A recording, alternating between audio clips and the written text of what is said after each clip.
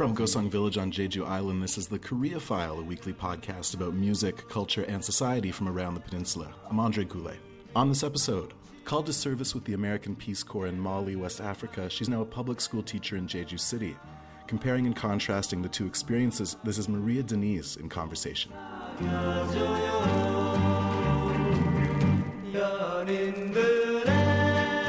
let's talk about your work you did before. What's the Peace Corps for people who've never heard of it? So it's a government program, but it's separate from the government a little bit. It has a bit of autonomy in itself, but it has government funds, and they take volunteers from all ages, pretty much, I think, between 18 up to any age, but they prefer people with a degree. So they take volunteers who are willing to go anywhere and do whatever skill or service is needed there. Well, can you give me any of the history of it? When did it begin? Gosh, I'm going to get this all wrong, but I'm going to give you... It started in the 60s by President Kennedy, and he made some speech, I think, at the University of Michigan where he said, you know, the famous line, it's think not what your country can do for you, but what can you do for your country? And a lot of people took that to heart, and I think Shriver was his name. That's right. Yeah, Sergeant Shriver. Yes, he got together and started this Peace Corps with the idea that it would be like, I think the idea was it would be some kind of like soft power, like diplomacy. Here's Americans doing good. I think we were up to some shady shit at the time, so we were trying to like counterbalance that with some like positive development type of things. So the first volunteers, I think it was like only 60 people. And they went to one country. I can't remember what the first country was. But the idea behind it is that it's a people-to-people type of initiative where you're bringing mutual understanding, cultural exchange, and just friendship to other countries to put like the best face of America forward, so that it's not just this materialistic capitalist country that's all about imperialism kind of thing. I think that's what they were trying to counterbalance. So you're right. It was a soft power initiative. I think so. Yeah. At a time when that sort of thing didn't really exist. Right. And in the Cold War era, when you're trying to influence other countries in a positive way. Right. Where did you go for your Peace Corps experience? I went to Mali.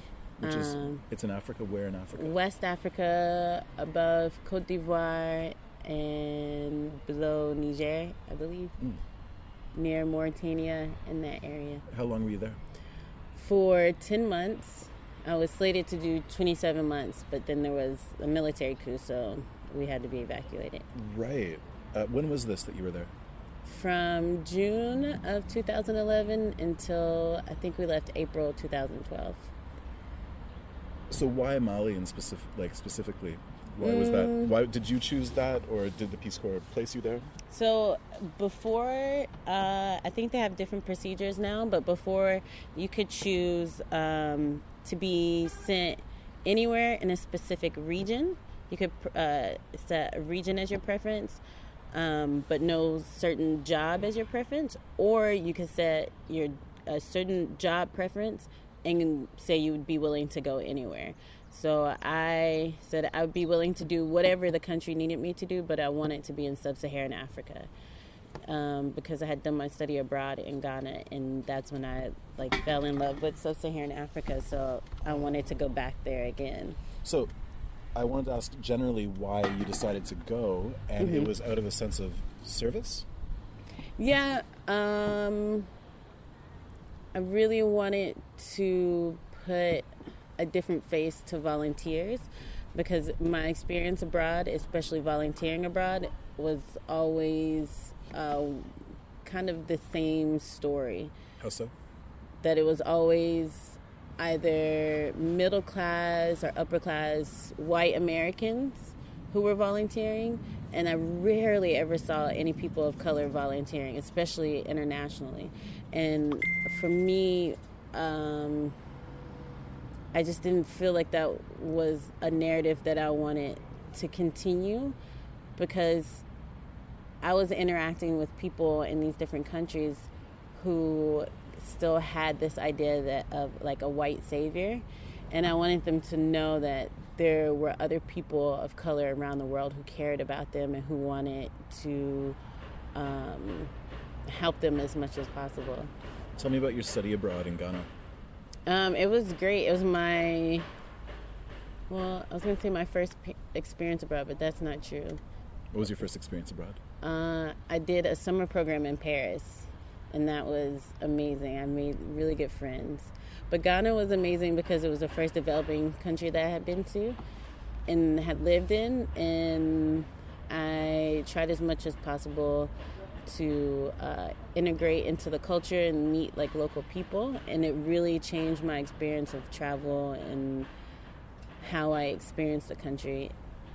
That's, like I said, that's what made me fall in love with West Africa, because the people were so nice, and I just loved the experience of discovering so many new things about the way the rest of the world lives, and it helped me discover things about myself. I mean, I was like 20 at the time, so I'm still, discovering myself, but I think it really helped put some of my ideals into perspective. So you're 20 in Ghana, and how old in Mali?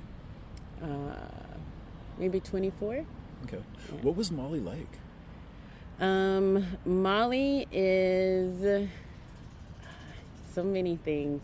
It's dry in many areas, but then also like lush in other areas. Not super lush. There weren't any like tropical areas really, but the people are really friendly. Mali's really poor, but the people have like a very rich history and culture, and part of that is a joking culture. They have these joking cousins, and so automatically when you get there, you get a Malian name, and you get a last name, your family name, and it helps ease your interactions with people, because if your last name is Koulibaly and you meet a Keita, then you automatically say like, you're a donkey, you eat beans, and it's all jokingly, but it helps break the ice, and you feel like you know this person within 5 minutes of meeting them. And that was the thing about Mali that I really loved, was that the people were just like so quick to laughter and so quick to bringing you into their family, which is interesting because here in Korea people are like, oh, it's such a communal society. But I felt as though breaking into the community to be part of that communal atmosphere is a little harder here than in Mali. Like within like 2 or 3 hellos, you're part of the family. Come sit down, eat with us. Like, what's your Malian name? Aminata Sanago. Yeah. So what are the Sanagos known for? The Sanagos aren't as big as the rest of the last names there. The only thing really now that we're big for, because we're not a Bambara speaking people, whereas the Koulibalys, the Keitas, they speak Bambara. The Sanagos speak Senefo, so they're kind of a smaller minority in Mali. But now we're famous because it was a Sanago who launched the military coup. So now we're infamous. You said it's a developing country, so give me a sense of what that means. Do you have any idea of the income per capita approximately? It's pretty low. I think on the GDP list, it's like way, way, way at the bottom of the countries. I don't know the exact number, but it's pretty poor, which I was surprised because after I finished doing Peace Corps Mali, I went to Liberia, and I thought that it was really, really poor. But their GDP was higher than Mali. So, okay. Basic economic sources out of Mali.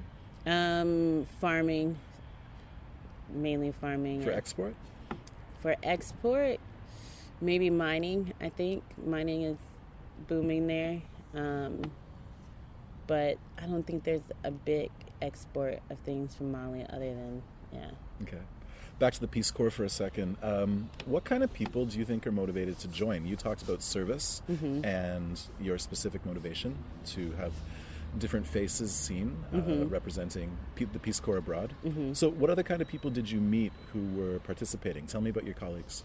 I met people that were like just out of college and they wanted something else to do, almost like a gap year, or they weren't sure about the next step. It was a wide range of people. I would say mainly young people just out of college, or we had some older volunteers as well, not as many, but a few like retirees that came. A couple of like young married couples also did it. I think most people are either motivated by a desire to travel, to volunteer, or to just do something out of the ordinary. They wanted it, and the adventure of a lifetime. You mentioned Mali's political situation. You were there for the coup. How did that play out? It just happened, and then they had to airlift you out, or did they anticipate it and get you out early? So the security measures there are really, really good. Peace Corps takes the volunteer security really seriously. So we have like protocols set up, and we even have drills and practice before anything ever happens. And so we have these different colors, like a code red, code orange, code yellow. And so basically what we did is after the military coup, they weren't sure, what the situation was going to be, because they've had some political unrest and even some violence in the past, but they never shut down the Peace Corps program. It had been going in Mali for 40 years.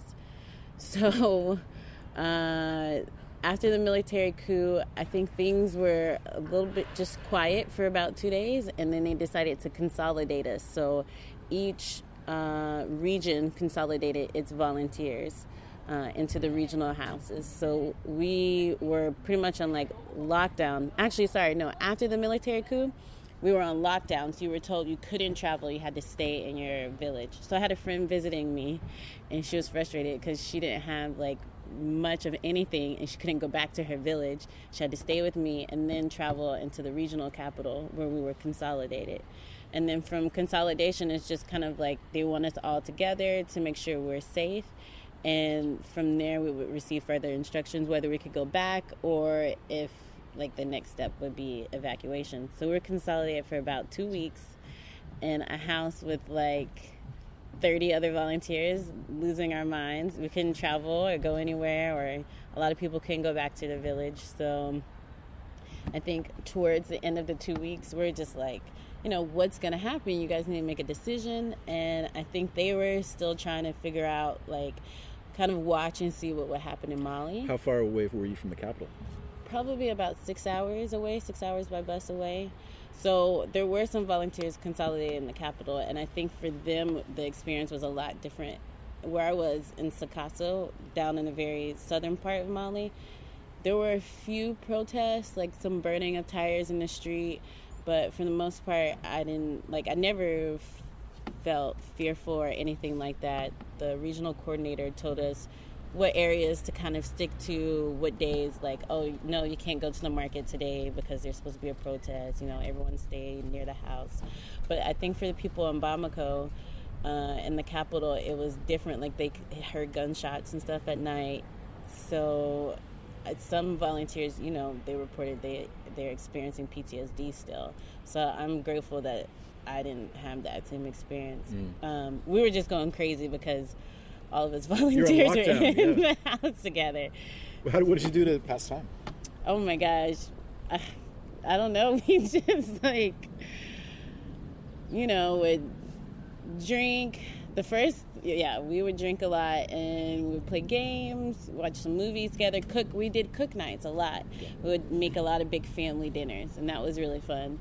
And then one day we did like a big Olympics, like a field day, and that was really fun as well. So it was kind of heartwarming because I thought, well, if we don't get evacuated and we go back to our villages, like I've met all these, like gotten to really know all these different volunteers here, because we felt like a big family at that point. Had you previously gone through an orientation period with these people? I did, but with my intake of people, and we call them stages, so my intake was only about 20 people. It was real small, and I think there were about 150 volunteers in the country at the time. So the people in my region, I think it was about maybe 30 people.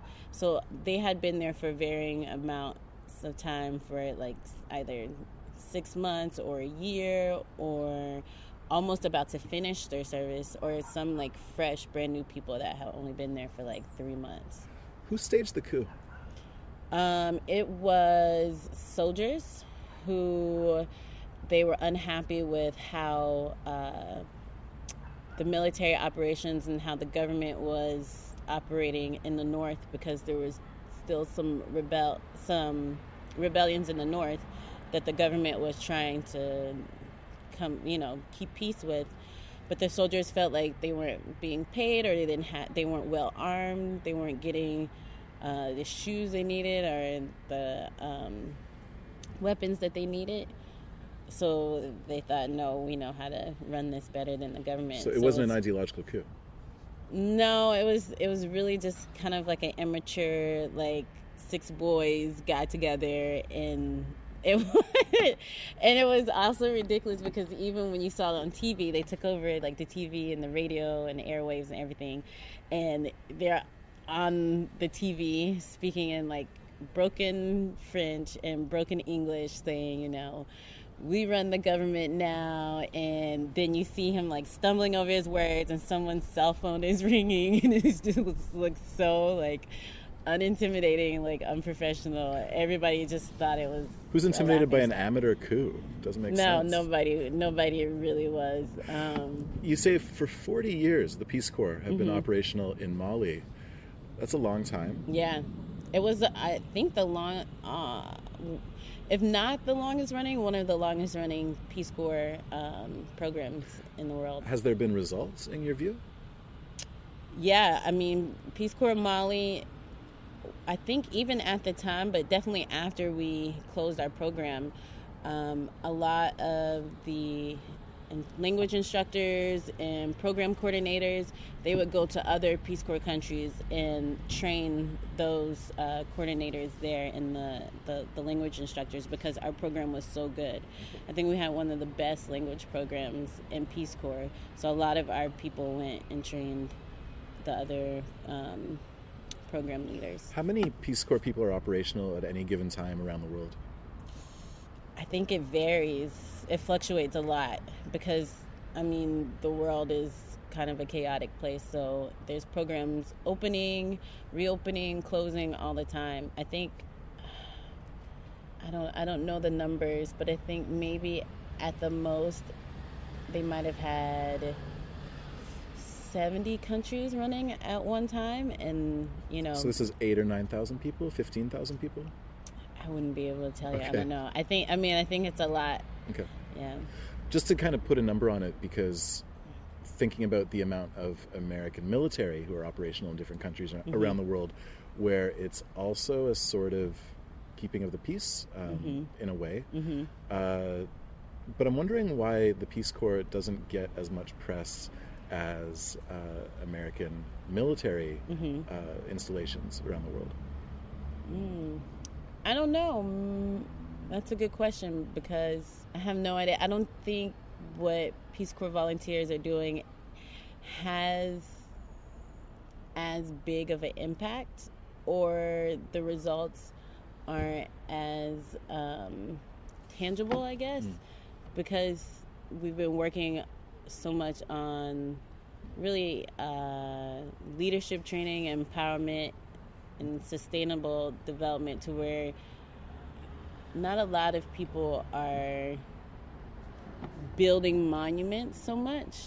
So I guess if like a Peace Corps volunteer built a hospital, it might be, international news. But I think a lot of it is like teaching some 6-year-old how to read. Okay. I don't think it's something that is as newsworthy, but still really good work, in the long run. Intangible might be the key word. Yeah. Interesting. I mean, not all. There are some projects where, people build wells but Peace Corps' philosophy isn't really to build monuments or do like grandiose kind of things. We don't even really have the money for it. I think it's really more about the cultural exchange, the mutual understanding type of thing, which that doesn't sell newspapers, that doesn't get clicks. So let me ask you how long you've been on Jeju. For 8 months now. We're reaching the 8-month mark. First time in Korea? Yes. So why did you come here?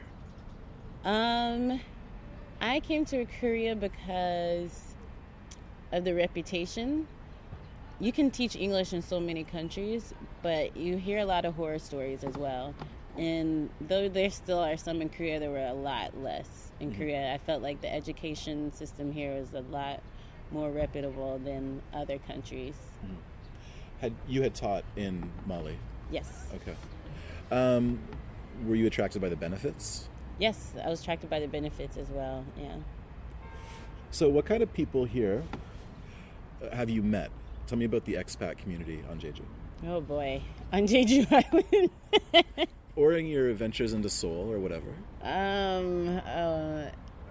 I think that if I were to compare my experience interacting with people in Peace Corps versus English teachers here in Korea, it's definitely a different mindset. I don't know if there are a lot of people that come here for like altruistic reasons. I think it's more motivated by like financial gain. So that mindset in itself, it's completely different. The community is small here, but I don't know, it feels kind of cutthroatish, like. How so?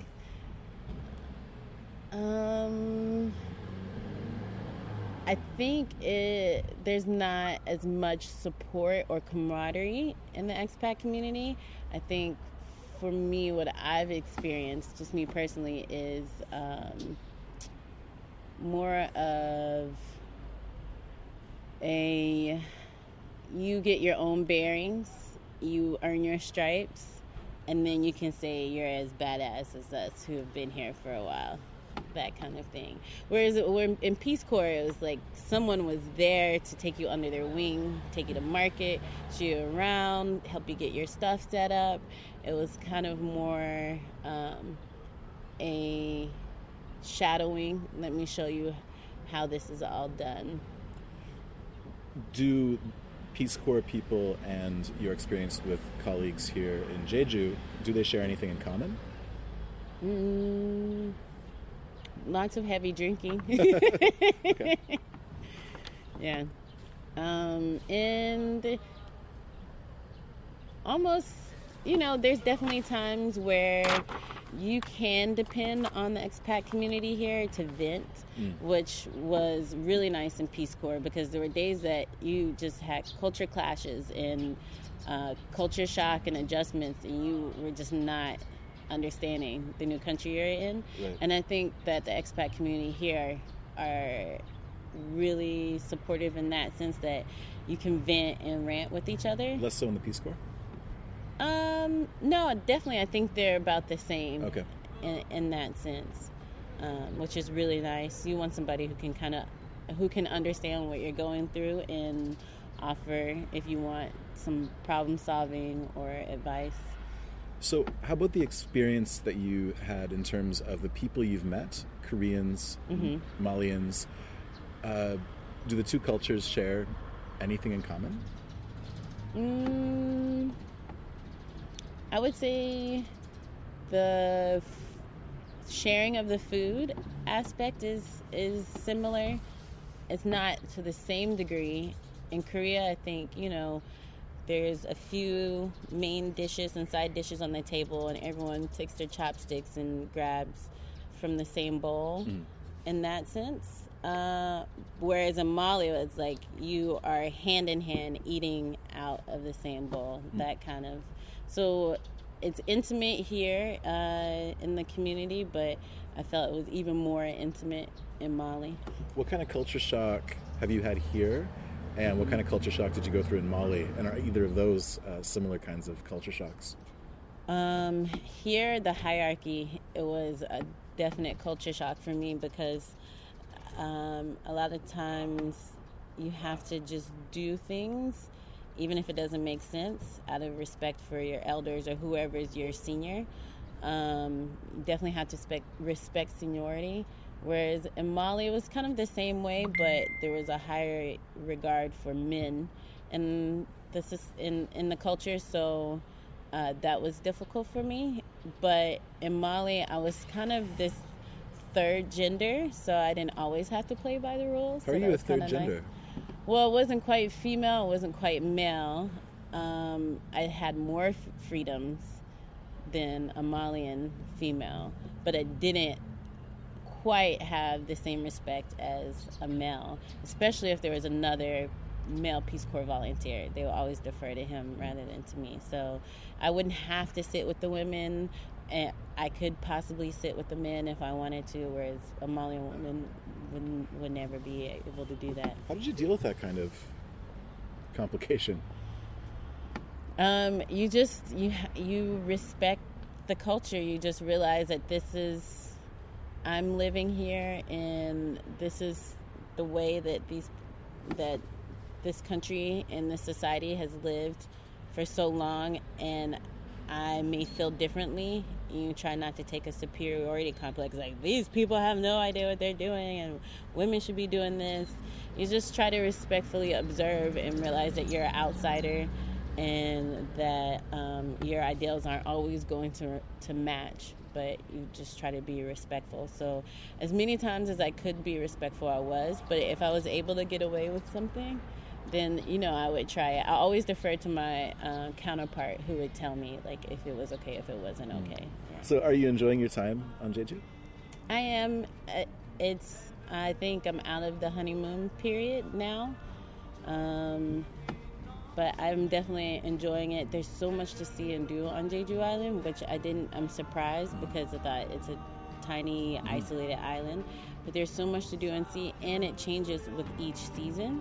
So I feel like there's so much for me to look forward to as time goes by. So many different festivals and customs that I get to experience. So I'm really looking forward to the rest of spring and summer. Yeah. How long are you going to stay here? 2 years, a total of 2 years. Maria's a public school teacher. Wait, what am I supposed to say? Am I supposed to say anything at the end? Maria's a public school teacher in Jeju City and a former member of the Peace Corps. Thanks for talking with the Korea File today. No problem. My pleasure.